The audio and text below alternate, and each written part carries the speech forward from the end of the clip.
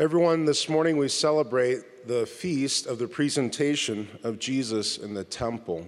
This feast is always celebrated on February 2nd, and so it doesn't often happen on a Sunday, which means a couple things for us. First, I haven't preached on this yet, and so I actually had to write a new homily for this feast.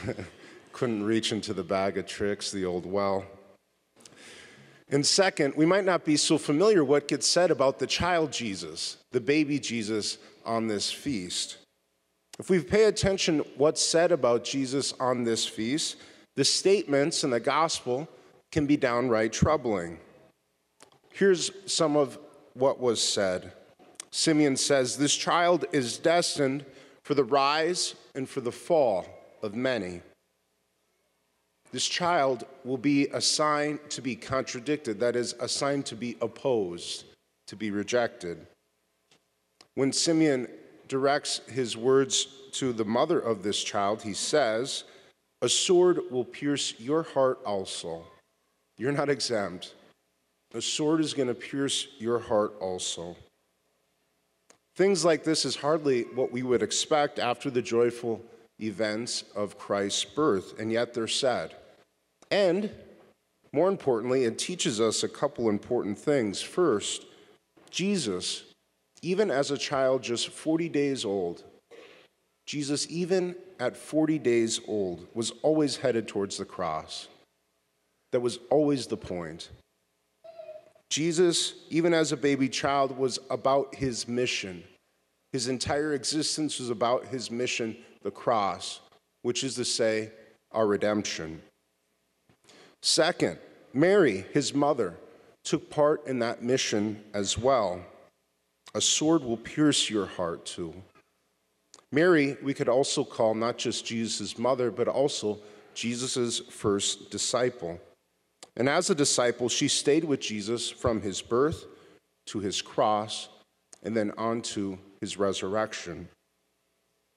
But third, and my favorite, we can tell from what is said about Jesus that it was no accident that throughout Jesus' life and ministry, things get going. When Jesus shows up, things get going. Decisions get made. People's lives change. There is no neutral responses to Jesus. It said, "This child is destined for the rise and for the fall of many." In Jesus' ministry, when he shows up, you have tax collectors and publicans, people with the worst reputations around, notorious sinners, notorious criminals, coming to a new repentance and to a new hope in God.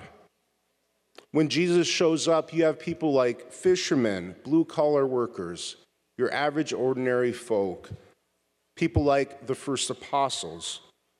When Jesus shows up, they drop everything to go and follow him. And they bring his message to the ends of the world, even giving up their own lives for his message. When Jesus shows up, you have people like Nicodemus, a professional, an educated man, one learned in the law. You have people like that sneaking up to Jesus in secret because they just wanted to talk to him. They're interested in what he had to say. Not ready to be all that public, had to go in the dark of the night and sneak to Jesus, but wanted to listen to him, to be near to him. When Jesus shows up, people like the woman at the well, a woman who lived a terribly difficult life, all kinds of ups and downs. But after speaking with Jesus, she receives a whole new insight into her broken life, and she finds a new hope and a new joy. And on and on and on we can go. All the kinds of people like this find in Jesus their rising. But that's not all. In the gospel, you also find people who reject Jesus when he shows up. You have people like Herod. Herod likes to listen to Jesus. He liked to listen to John the Baptist as well. But ultimately, Herod was not interested in any kind of life choices with Jesus. He just wanted to listen, and that was enough. And Herod, by the end of Jesus' life, actually mocks Jesus, betrays him. You have people like Pilate, a person who is dedicated to the law, interested in justice, was just in other ways, but when it came to Jesus and to the pressure put on him, he ends up compromising. He ends up condemning Jesus to death, even though he knows he's innocent of the charges brought against him. And you have people like Judas. Judas, who is chosen by Jesus to follow him, spent almost every day for 3 years with Jesus, but in the end, like Peter, betrays Jesus. But unlike Peter, couldn't see Jesus' abundant mercy, was able to embrace him too. I would just like to point out that all that rising and falling that's found around Jesus, no neutral responses. Jesus shows up, things get moving, things happen, decisions get made. And all that rising and falling around Jesus can be summarized by a single belief, just this one statement. Can Jesus be the ultimate fulfillment of all my desires? Can this Jesus be the ultimate point of life? Can he be the fulfillment, the ultimate meaning of my life, the fulfillment of my desires? St. Augustine put it this way: a person who has God and nothing else in the world, just God, nothing else, that person has everything. A person who does not have God, but on the other side has everything that the world has to offer, this person has nothing at all. And a person who has God and everything else in the world in addition, that person still only has God, which is to say, has everything. In the gospel, those who believed this, what St. Augustine describes, found in Jesus an enhancement of their joy. He was their rising. It was like salt to food. Salt brings out the flavor in food. When you add salt to meat, meat tastes meatier, which is to say it tastes better. Jesus, because he was the fulfillment of everything that the soul desires, made every joy and every hope that a person who encountered him increase.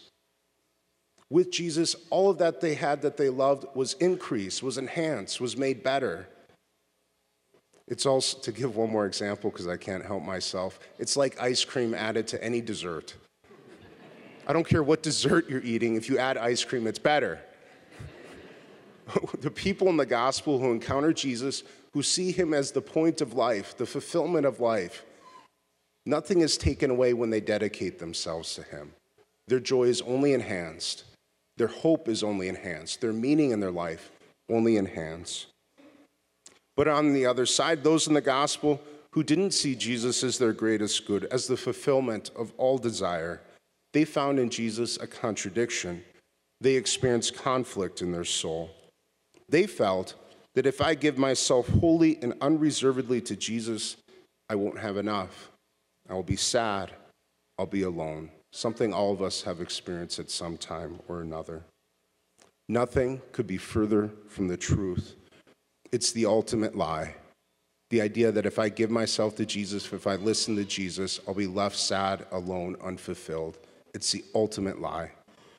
And it's the first lie. It's the first lie. It's the lie that was whispered to Adam and Eve in the garden by the serpent. You won't die, he said. You won't die if you eat of the tree. You'll become like God. In other words, if you don't listen to God, if you don't rely on him, you're going to be enhanced by that. You'll be improved by that.